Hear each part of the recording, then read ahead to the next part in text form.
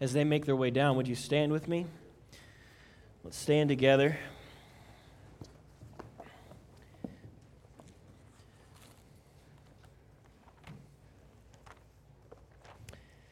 And let's read Psalm 141.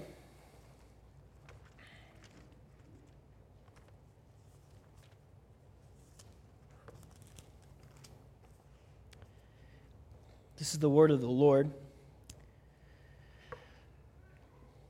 Give ear to my voice, a psalm of David. O Lord, I call upon you. Hasten to me. Give ear to my voice when I call to you. Let my prayer be counted as incense before you, and the lifting up of my hands as the evening sacrifice. Set a guard, O Lord, over my mouth. Keep watch over the door of my lips. Do not let my heart incline to any evil, to busy myself with wicked deeds in the company who work iniquity, and let me not eat of their delicacies. Let a righteous man strike me, it is a kindness. Let him rebuke me, for it is oil for my head. Let my head not refuse it. Yet my prayer is continually against their evil deeds. When their judges are thrown over the cliff, then they shall hear my words, for they are pleasant. As when one plows and breaks up the earth, so shall our bones be scattered at the mouth of Sheol. But my eyes are towards you, O God, my Lord.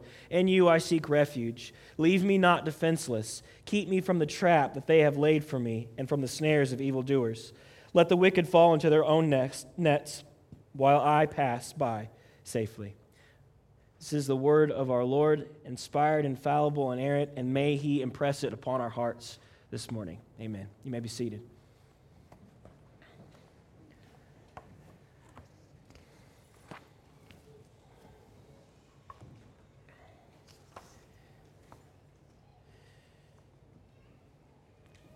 Four pastors met for a friendly gathering. And during the conversation, one of the pastors said, "Our people come to us and pour out their hearts and confess certain sins and needs, and I think we should do the same because confession is good for the soul." And in due time, they all agreed. One confessed he liked to go to the movies and would sneak off when he was away from his church. That was his vice. The second confessed he liked to smoke cigars, and the third confessed he liked to gamble a little bit. And when it came to the fourth one, he wouldn't confess. And the others pressed him, and finally said, "Come on now, we confess ours. What is your secret or your vice?" And finally he answered, "Well, mine is gossiping, and I can hardly wait to get out of here."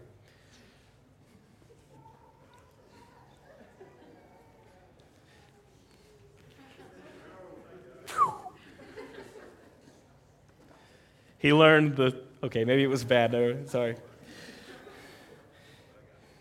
Okay. Psalm 141. If I could, I titled the sermon the Power of Words, and I think that's appropriate because we are going to talk about the power of words, but if I could go back and do it again, I might title it The Theology of Enemies Part 2, or maybe The Enemy Within Me, maybe what we would call it. Psalm 141 could have been written in a number of situations that David found himself in pertaining to seeking God's protection from evil men. The last psalm I preached, when we were looking at Psalm 140, we developed a theology of having enemies external and how to deal with the problem of enemies out there. Now, this psalm is dealing with enemies, but it adds another dimension, and really probably a more important dimension to the prayer that we studied in Psalm 140. It adds a plea not simply for God to save me from evil men out there, but for God to save from evil me, from the evil man that stands here. David knows that the pressure that he is under from sinful men tempts him to some things that are his own problems. The problems aren't the problems of evil men, they're his own dealings, his own evils. And he prays both for deliverance from those evil men out there. Yes, he continues that same theme, but also from the deliverance of the evil that lies within him. And so this psalm is in three parts, verses 1 and 2, verses 3 through 6, and then verses 7 through 10, and we will take it on its natural parts. 1 and 2 is a plea that God would hear him. So if you're taking notes, here's our three main points for the day. Verse 1 and 2 is a plea that God would hear him. Verses 3 through 6 is a plea that God would save him from himself.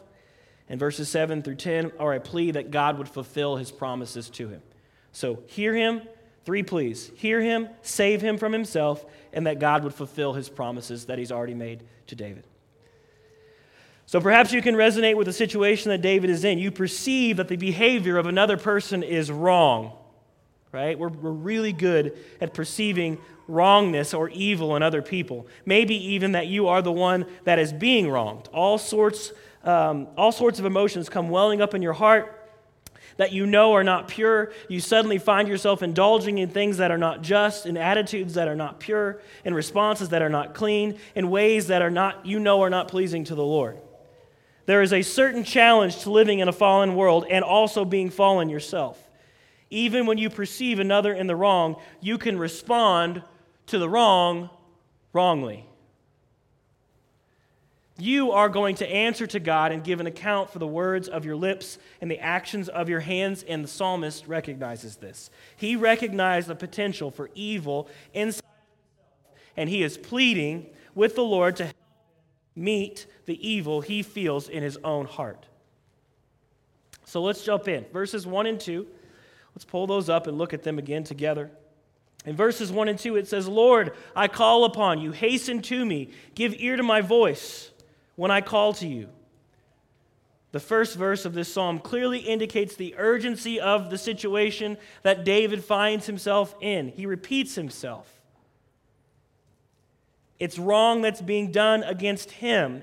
But before he barks out orders to carry out vengeance to one of his 300 mighty men, before he takes the situation into his own very capable hands to deal with whatever threats are coming at him, he sends up a spiritual emergency flare to heaven and remembers from where his help comes from. Because if you remember back to Psalm 121, remember, where does my help come from? King David says, my help comes from the Lord. This is a lesson that he's learned over and over and over again. But he's not treating the Lord as some sort of servant. His attitude is not one of pride or presumption in his time of need. David understands the dynamic of prayer. That the Lord has even put him in the circumstance that he's in so that a transaction could take place of great significance between King David, maybe not King quite yet David, because there's debate amongst scholars about which exact, because pick your conflict. David had a lot of them. He had a lot of people coming after him, whether it was the Philistines or it was King Saul or it was his son Absalom, right? So the Lord himself, David knows that God is sovereign, and the Lord himself has put David in this situation so that there might be a transaction between David's soul and the living God. There might be prayer. And David spells that out for us in verse 2 by comparing his prayer to incense and then to the evening sacrifice or the evening offering.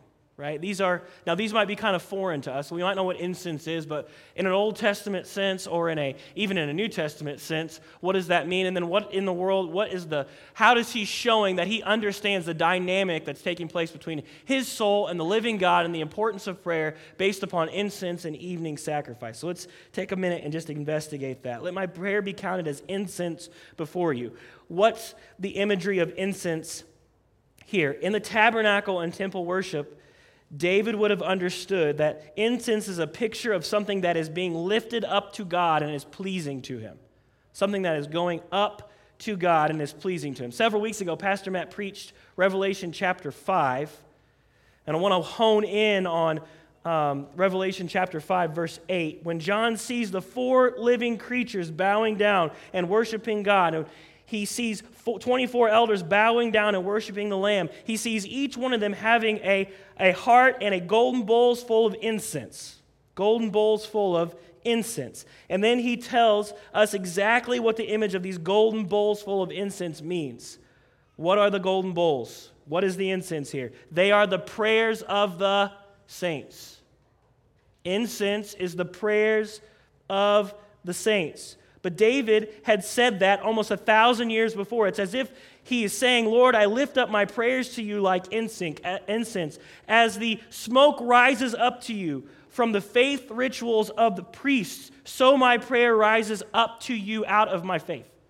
And it is if you've ever smelled incense, it's a pleasing aroma.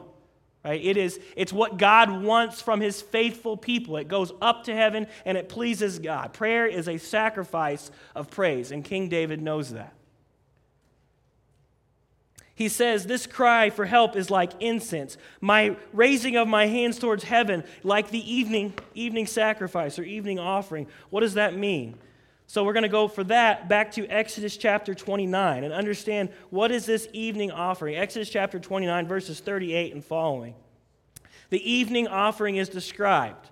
And to paraphrase it, this in Exodus 29, you've got the consecration of Aaron and his sons to the priesthood and all the things they need to go through that. And then it gets down at the very bottom of 29, and it's talking about what do the priests do day by day. What are they doing day by day to mark time, to maintain consistent faithfulness to God? Well, there are 2 lambs every day in the temple. 2 lambs were to be sacrificed, a year old, one in the morning, one in the evening or at twilight. This is the morning and evening sacrifice. It was rhythmic and it was consistent in the lives of the people of Israel. It was so consistent and so rhythmic that they kept time by it. It marked their days.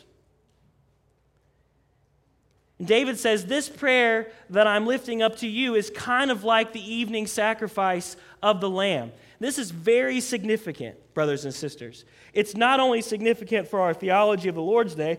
This is, if you didn't know, this is one of the reasons that we believe the Lord's Day ought to be framed in prayer and praise, and we ought to have a pattern of attendance to gather with God's people, to lift up a sacrifice of praise to Him. Because of that very pattern of morning and evening that we see God's people keeping consistently, marking time with their worship of God and their communication with God and their prayers to God. Sundays filled with prayer and praise are rhythmic in the life of a Christian. Rhythmic in the life of a Christian. In Daniel chapter 9, verse 21, Daniel tells us exactly when it was that the angel Gabriel came to visit him. Daniel 9, 21. While I was still speaking in prayer, when the man Gabriel, whom I had seen in the vision previously, came to me in my extreme weariness. When? About the time of the evening sacrifice. And remember the context of Daniel. He had been in Babylonian exile for 6 decades at this point. Daniel hadn't been a part of the evening sacrifice for 60 years. Yet, when Gabriel comes to him to talk to him, how does he mark the time? Because it was about the time that would have been the evening sacrifice.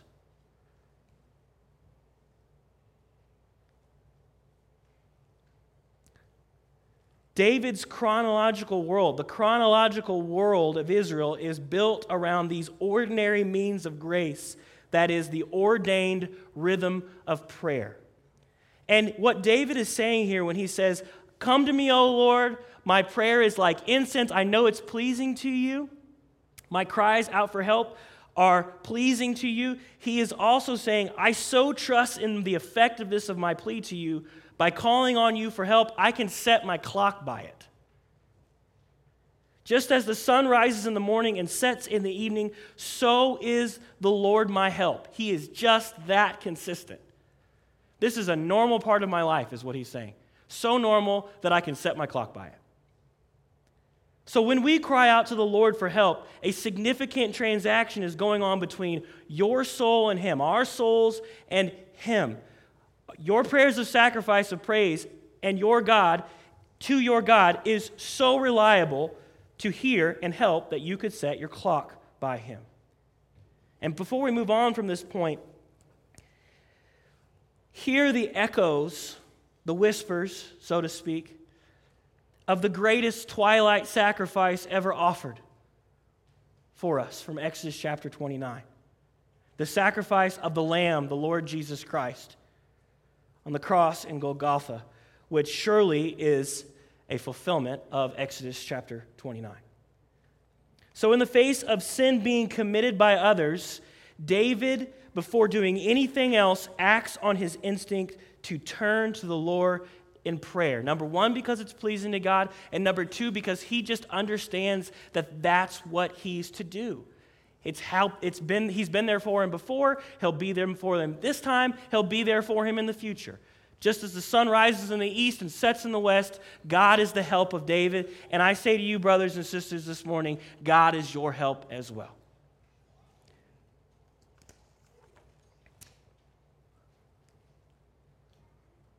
What a friend we have in Jesus. All our sins and griefs to bear. What a privilege to carry. What?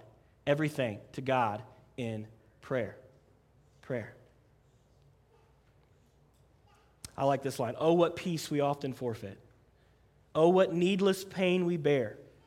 All because we do not carry everything to God in prayer. Only because we forget. We're such forgetful people that when we pray, it's pleasing to God and that he is faithful, so faithful to hear our prayers that we could set our clocks by him. And then the next verses 3-6. We're really going to get into the meat of the text of what David's pleading for here. Okay, so he knows he has to come to the Lord, but when he sees the sins of another, the first thing he does is not to act, not to speak, not to think, but just simply to go to the Lord in prayer. And then the next section, verses 3-6, he pleads that God would save him from himself. He pleads that God would save him from himself. David asks for help from God in regulating three things about himself when he is being wrong. Number one, his words. Number two, his emotions and his actions. And number three, the company that he keeps. This is very important.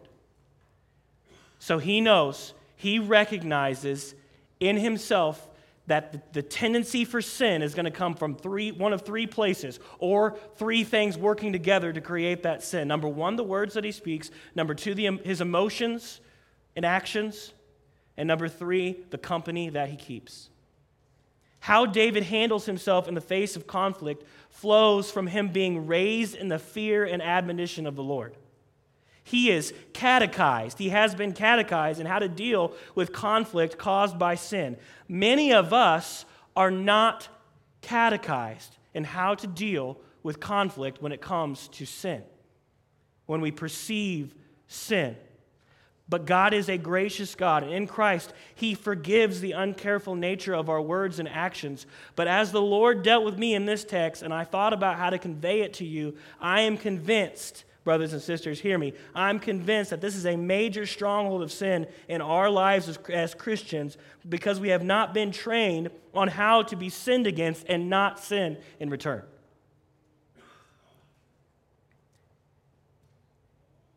It's obviously a valuable skill to have because Psalm 141, that's what it is.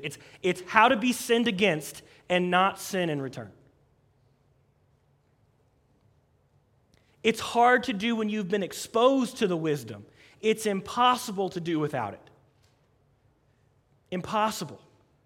But brothers and sisters, praise be to God that we have a clear word from the Lord this morning in Psalm 141. Let's be trained and let's give this training to the next generation so that they have a better foundation for obedience and knowing how, because they're going to be sinned against. How do I not add my sin to the sin? There are three questions that arise out of these verses, 3-6. When I perceive the sinfulness of others, or when I have been wrong, first question, what words do I speak? Second question, does my heart drive my feet? And third, what company do I keep? Little mnemonic device there for you to remember this morning. What words do I speak? Does my heart drive my feet? And what company do I keep? These three dimensions are very interconnected, and so they are difficult to separate out. I will try, but understand that what King David is laying out here is a system for how he speaks, feels, and acts in the face of sin. The company we keep either encourages or discourages sinful behavior and the way that we feel. The way we feel, our emotions cause us to act or speak in a sinful way, or it causes us to hold our tongues. What we say or do deals with sin in a way that honors the Lord, or it deals with sin in a way that adds more sin to the already very sinful pile of things. So first question, what words do I speak? I've perceived the sin. David perceives, in this situation, sin is actually directed at him. But it applies for everything. I perceive the sin of another person. I've prayed. Now I ask 3 questions. First question, what words do I speak? We sin with our mouths far more than we sin in any other way. That little tongue, little as it is, as Pastor Matt spoke and prayed earlier from James, little as it is, sets the world on fire, right? Has great potential to do harm. When you look around and see friendships broken, when you see parents where there's tension, when you see difficulty straining marriages, straining parent-child relationships, relationships between brothers broken, between brothers and sisters, almost always, the source of this conflict is unguarded tongues, uncareful speech. Hear the wisdom of Solomon, who is David's son. Right? Proverbs 21, verse 23. And this is just a smattering. There are lots of Proverbs, but there's 3 of them here I want to share that I think are really relevant to what we're going to talk about. Proverbs 21, 23. Whoever guards his mouth and his tongue keeps himself out of trouble. Proverbs 10, 19. When words are many, transgression is not lacking. But whoever restrains his lips is prudent. Proverbs 18, verse 8, the words of the whisperer are like delicious morsels. The words of the whisperer. They go down into the inner parts of the body. They feed a sinful appetite within us, the words of a whisperer. When you perceive the sinfulness of another person, how you talk about it, or if you talk about it, either helps bring that person to repentance or it adds your sin to the pile. Idle talk is words that have no purpose and lead to no action. And if the wisdom of the Proverbs is true, which it is, then idle talk is at best unwise and at worst outright sin. Idle talk, I-D-L-E, not I-D-O-L, not like idolatry, but idle, I-D-L-E, meaning leading to nothing. Talk that leads to nothing. Is at best unwise, at worst sinful. When speaking of the sins of another, be very, very careful. In Matthew 18, Jesus gives us clear instructions on how to confront the sins of another. The model he gives us stands as an insurance policy against adding our own sin to the equation. You see, Jesus knew the wisdom of the Scriptures. He knew the wisdom of Solomon. He obeyed the wisdom of David, and he understood that what we were going to be tempted to do. And so Matthew 18 is basically like a fleshed out how exactly to execute when you perceive somebody else is sinning, to guard us and give us safeguardings. Church discipline is a means of grace to us. If we would just listen to the wisdom of the Scripture, it's a means of grace.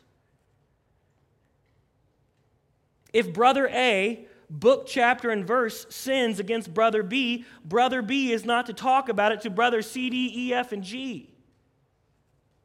He is to, like David, cry out to the Lord, keep his heart humble as a grace-dependent sinner. Then he is to go to brother A and speak about that sin. Now, there is a place for gaining counsel. There is a place for gaining counsel. Perhaps if you feel like your emotions are clouding biblical judgment, or you're unclear on whether or not the action of your brother was a sin according to the Bible, or maybe just according to some preconceived notion of what you think. And you need clarity. But there's a difference between seeking biblical counsel and seeking a counselor. Seeking biblical counselor and just simply seeking a counselor. And speaking about the perceived sin of a brother, are you looking for a clarification of biblical truth that leads you to action, or are you looking for a listening ear, someone to sympathize with your point of view? The latter, the former, is guarded speech.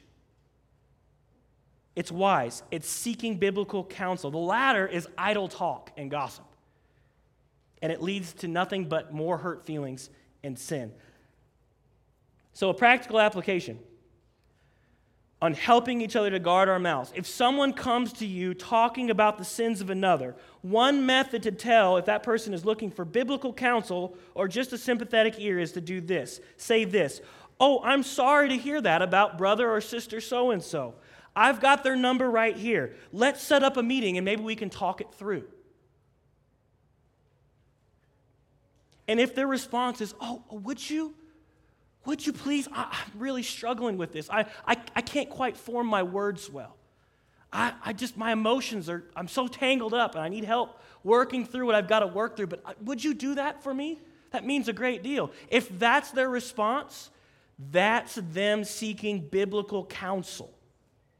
But if their response is, "Well, I don't really think it's all that serious, that we need to go talk to them," then it's idle talk. It's speech leading to no action. It's idle talk. If it's not serious enough to talk to that person about, for you to do the hard work of praying and thinking yourself clear and writing and researching relevant biblical passages, getting your emotions in check, considering the life situation of that person, scheduling a time to have a heart-to-heart, if it's not that serious, then it's not serious enough for you to be talking to anyone else about it. And that's fine. It's okay. Maybe it's a personality conflict. There's no book, chapter, and verse. You're just irked. Let it go. Take a deep breath. Let it go.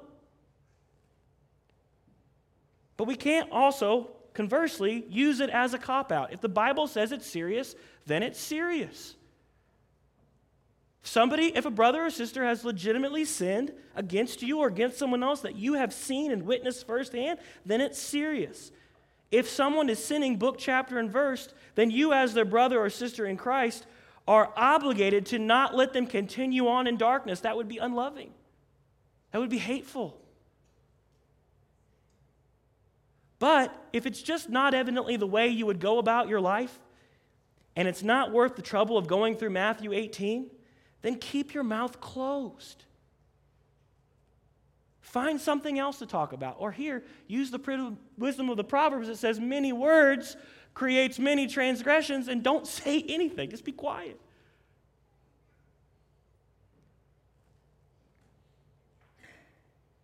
Allow me to speak to all the extroverts in the room.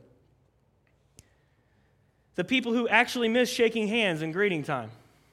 You know who you are. This is a scathing rebuke for us. Yes, I said us. Me and you.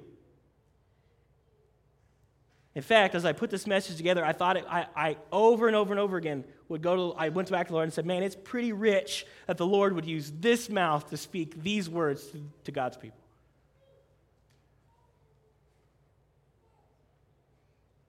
We have it doubly tough because we are turned by conversation. We love engaging with people. Love connecting with people through words. I love creating environments where I'm not in control of any conversation. I'm just getting people to speak words to each other. I love that. I love being in. I like wedding receptions, and that's my jam. I love it. It's good. But just because you own a Corvette doesn't mean you drive at 180 miles per hour down Main Street. You don't have to fill the silence. When you run out of godly, thought-through, helpful things to say, stop talking. Hang up the phone. Move on. Move on. If you go on into idle talk, if you don't heed the words of Scripture here, and you go on into idle talk, it's not your personality, and it's not a love language, it's your sin habit. It's your sin problem. Helpful tool. We'll move on. Because we're piling on the law here, right? Helpful tool for all of us when we're trying to guard our tongues. Think. The word think. T-H-I-N-K. Remember your mom always told you, you better think about what you say before you say it. Think. T-H-I-N-K. Is it true? Think. T. Is it true? Is it helpful? Is it inspiring? Is it necessary? Is it kind? True, helpful, inspiring, necessary, kind. If it fails that test, zip it. Move on. Talk about the weather or something. Right? Okay. That's the tongue. Second part David deals with in that verse. He says, put a guard over my lips, set a guard over my mouth. He understands the danger of the words that might flow from his mouth. Second part, he talks about his heart. Turn back to it. Got excited and closed the Bible. Do not let my heart incline to any evil, to busy myself with wicked deeds. Do not let my heart incline to any evil. So, does my heart drive my feet? Okay, so the mouth, does my heart drive my feet? Does the way I feel determine what I do and how I act? The heart is deceitful above all things and desperately wicked, Jeremiah 17, verse 9 says. David knows, especially when he's being sinned against by another, he knows he cannot trust his emotions. So he prays that the Lord would keep his heart from inclining to evil and revenge against this person who has wronged him. Application: don't blindly follow your emotions. Only a fool acts out in the way he feels in any given moment. That's what a child does. Proverbs say foolishness is bound up in the heart of a child. Part of the manifestation of that is them, when they feel something, they act on something. As adults, we're called not to do that. Grow up.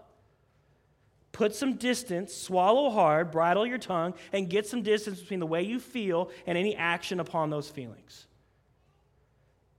And remember that out of the abundance of the heart, the mouth speaks. Luke chapter 6, verse 45. Jesus himself says this.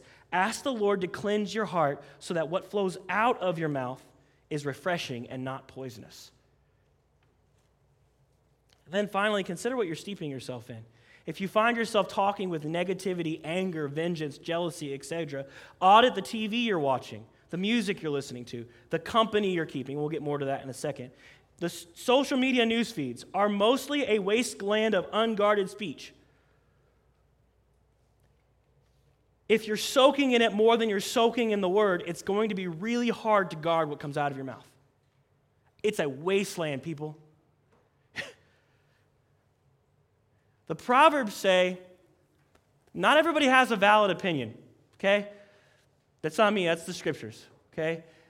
There's the way of the fool and there's a way of righteousness. If you're not speaking in the way of righteousness, you're speaking in the way of a fool. So therefore, not everybody has a valid opinion. Because a lot of what's said is foolishness. Because if it's not in the way of the Lord, if it's not righteous, if it's not good and pure and holy and so on and so forth, then it's the other way. And if you're steeping in the other way, your heart will then pontificate upon foolishness. Be careful what you take in. Fill your heart with grace by soaking in your Bible. Soak in Matthew 5, Romans 12, 1 Corinthians 13, Philippians 2. All these good passages. What company do I keep? Third question, what company do I keep? So, what does my tongue speak? Does my heart drive my feet? What company do I keep? Finally, David knows that if he keeps company with men that engage in idle talk and incline their hearts towards evil, that he will be a man that does the same. But a righteous man will rebuke him in those tendencies. A righteous man, when he's engaged in idle talk, the righteous man will say, I'm so sorry to hear that. I've got number right here. Let's go talk to that person. A righteous man will rebuke him in those tendencies, and he is asking the Lord to help him see this as a blessing and not as an insult. I know I said to do that, but that's kind of scary, right? Like, when somebody is caught in a pattern of sin, and it's in a kind of a subtle way, and it's in speech. You know, brothers coming to you and talking, especially if you've been the unwise counselor and you've been listening to it and giving ear to it and so forth. Suddenly, if you change your pattern of behavior and a person comes to you and they're engaging in idle speech and you say, oh, I'm sorry to hear about that. Let's go talk to so-and-so. That's kind of a scary thing to do because that brother may not be like King David here when he says, righteous man rebuking me is like oil on my head. It's like conditioner for my hair. It makes me better. It makes me more beautiful. That takes humility. And I guess what I'm asking you is if anybody does this to you, recognize what you're doing right there and realize that a righteous man rebuking you is like oil on your head. It's a positive thing. It's good. It'll help you. Don't despise him. Are you a person that seeks and appreciates counsel, or do you surround yourself with people who will offer you a sympathetic ear? Are you a person that seeks to give counsel and heal bonds broken by sin, or do you give safe harbor to idle talk? Like I said earlier, some people's personalities make them easy to talk to. If people are always coming up to you with their problems, hear me, God has given you a special responsibility. Don't be the bad company that David warns against. Guard your mouth and tongue, lest the idle talk of others be like a sinful, sweet, juicy morsel that sinks down into your heart. You just can't wait to get out of there to tell somebody else about it. Use the tactic I mentioned earlier and resolve that you are going to be an agent for sin resolution and not a center for idle talk. You want the Lord to change us fundamentally. Take us to the next level in our communication. Take us to the next level in holiness. Take our children to the next level in righteousness and holiness. Listen to that sentence one more time. Resolve that you are going to be an agent for sin resolution and not a center for idle talk. Finally, in verses 7 to 10, a plea that God would fulfill his promise. As one plows and breaks up the earth, so shall our bones be scattered at the mouth of Sheol. But my eyes are towards you, O my God, my Lord. In you I seek refuge. Leave me not defenseless. Keep me from the trap that they have laid for me and from the snares of evildoers. Let the wicked fall into their own nets while I pass by safely. David asked God to watch over and spare him in spite of his enemies' sins and their scheming against him. He urgently depicts their designs, and then he indicates the location of his hope, his only hope, and he prays that his enemies will trap themselves. But you can see the urgency of what's going on here. He literally had people wanting to do verse 7 to him. This was an ancient cultural tactic that when a king would overtake a land, one of the things he would do to defile them and assert his dominance over this new people was he would go out to their graveyard and plow up all the bones of their dead loved ones and then just scatter them all over in front of the front gate as a tactic. And that's what David's enemies were trying to do to him. They were looking to deal pretty harshly with him. But even in that scenario, he turns to the Lord. He's afraid of, I think it's King Saul because of how his regard for the Lord's anointed and all that, how he wouldn't touch the Lord's anointed. He was afraid of doing that, of acting against King Saul. It's just what I think, though. So he's really hesitant. He doesn't want to sin on top of their sin. And then look at verse 8. My eyes are towards you, O my God, my Lord. In you I seek refuge. Leave me not defenseless. He knows that vengeance is the Lord's, and that he is the Lord's, and that no matter the outcomes of his life, he is bound up in the purposes of the Lord over and above his flawed sense of what he thinks is justice against his enemies. Then he prays, keep me from the trap they have laid for me. Let the wicked fall into their own nets. Lord, let it bounce right back on them and let me pass through safely. So here, David indicates the location of his only hope, and his hope is in the Lord. He knows that vengeance is the Lord. He knows that any vengeance that he might carry out with his mouth or his heart or his actions or listening to idle talk or listening to bad counsel and keeping counsel with wicked men, any vengeance that he could carry out against this person who has squarely made themselves a fool and an enemy of God, any vengeance he could carry out against them is nothing. It's little. And it only adds his sin to the pile. Only adds him to the list of people that are God's enemies and that God needs to deal with in justice. And look back at verse 6. It's an odd little verse.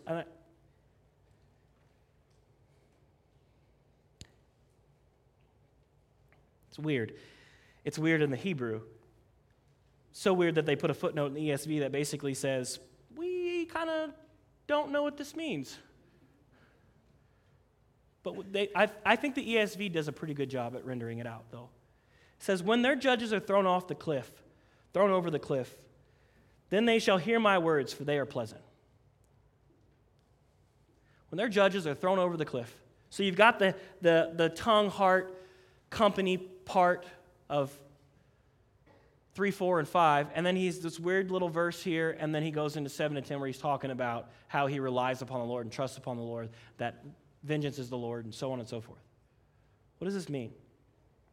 I think the ESV, like I said, does a pretty good job. The psalmist put this verse he could have put this verse at the very end of the passage, and it might make a little bit more sense in our English sentence, paragraph, structure, poem, composition minds. So we could tag it at the end here. So all these things have happened. He prays to God. He's trying to control his own mouth and his own heart, his own actions, and because he knows that God is sovereign over all things, and vengeance is the Lord's. And then what's the outcome? So that when their judges are thrown over the cliff, they maybe will hear my words. They shall hear my words, and they're pleasant. He's saying that if the Lord will keep my mouth shut, if he will keep me from sinning,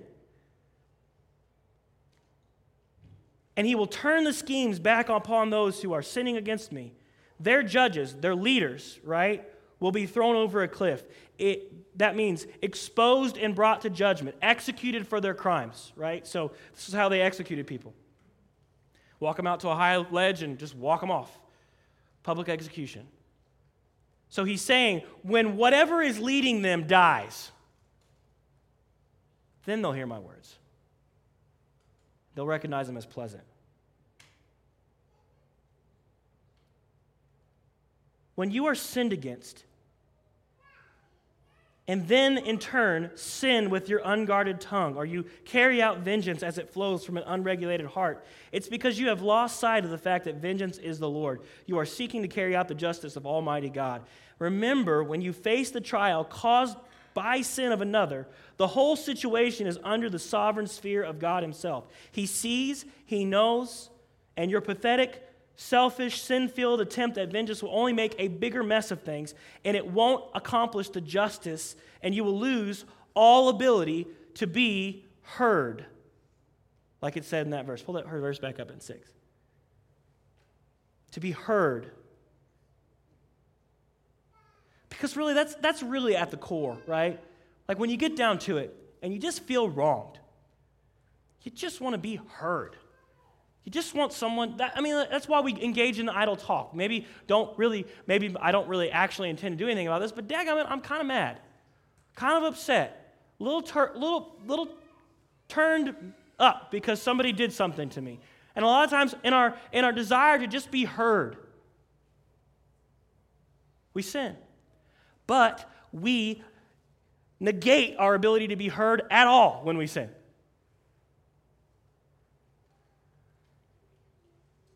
See this in marriages a lot, right? And usually it happens way after the fact. The whole situation blows up. Boom! And then pastors, we hear about it, and we have to go over, try to sort this out. What can we help? How can we help? How can we pray? And so on and so forth.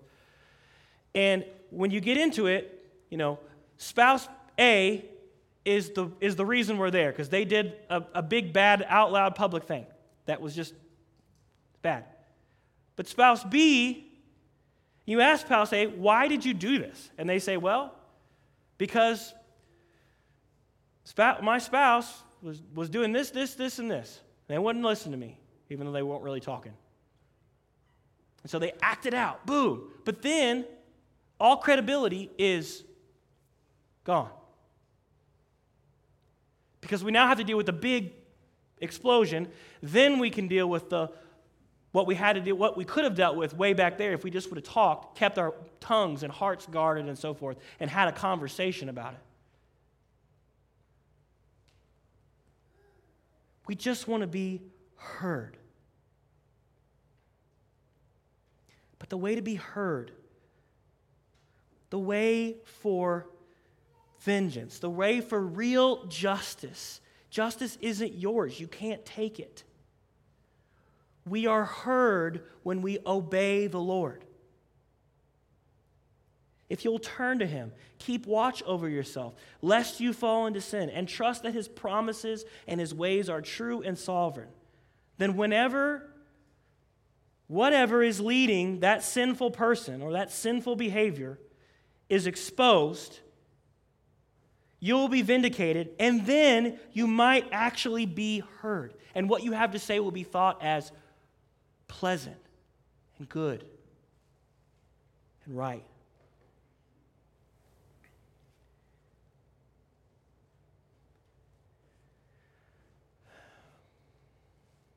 Man, I don't get this right very often, guys.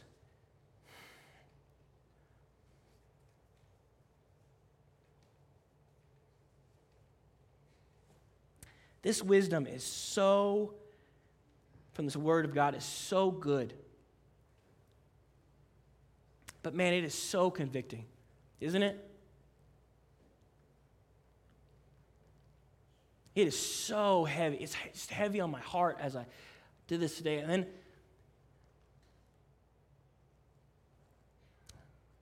we sang those songs this morning, "'Tis so sweet to trust in Jesus." Out of my mouth for 34 years have flown curses and blessings. I'll get it right one day and I'll get it bad the next. Get it right one week, get it bad the next. Lead a Bible study and go home and yell at my kids. Man.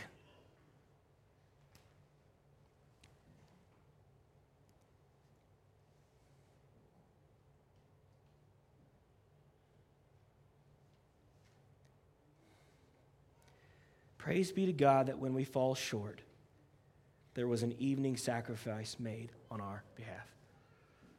Just repent. If you have this habit, identify it and repent. Realize it's wrong. I know how bad you want to be heard. It's not. Nothing is so bad that you can't take it to the Lord. He has been the one for us that was mocked and scorned. He has been the one for us that terrible things were said about him, and he was the only person that terrible things were said about ever in the history of humanity that didn't actually deserve it. The only person ever to not sin with his mouth. And he died your death. He paid your price. And so we repent, and if you've ever been and you're going to be where David is, let me give you a little bit of prayer. We're going to pray this prayer, and you can take it and use it. Maybe I'll post it. It's based upon Psalm 141. Let's pray together.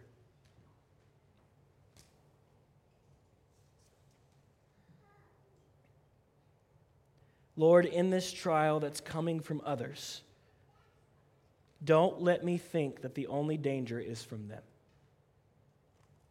There's danger in me. Put a guard on my mouth. Keep my heart from being steeped in evil. Help me discern good company from bad. Keep me from the danger in me, and keep me from the danger in evil men. May you get the glory in this situation through my obedience. Not so that my truth can be heard, so that the truth, you, can be heard. In Jesus' name we pray. Amen.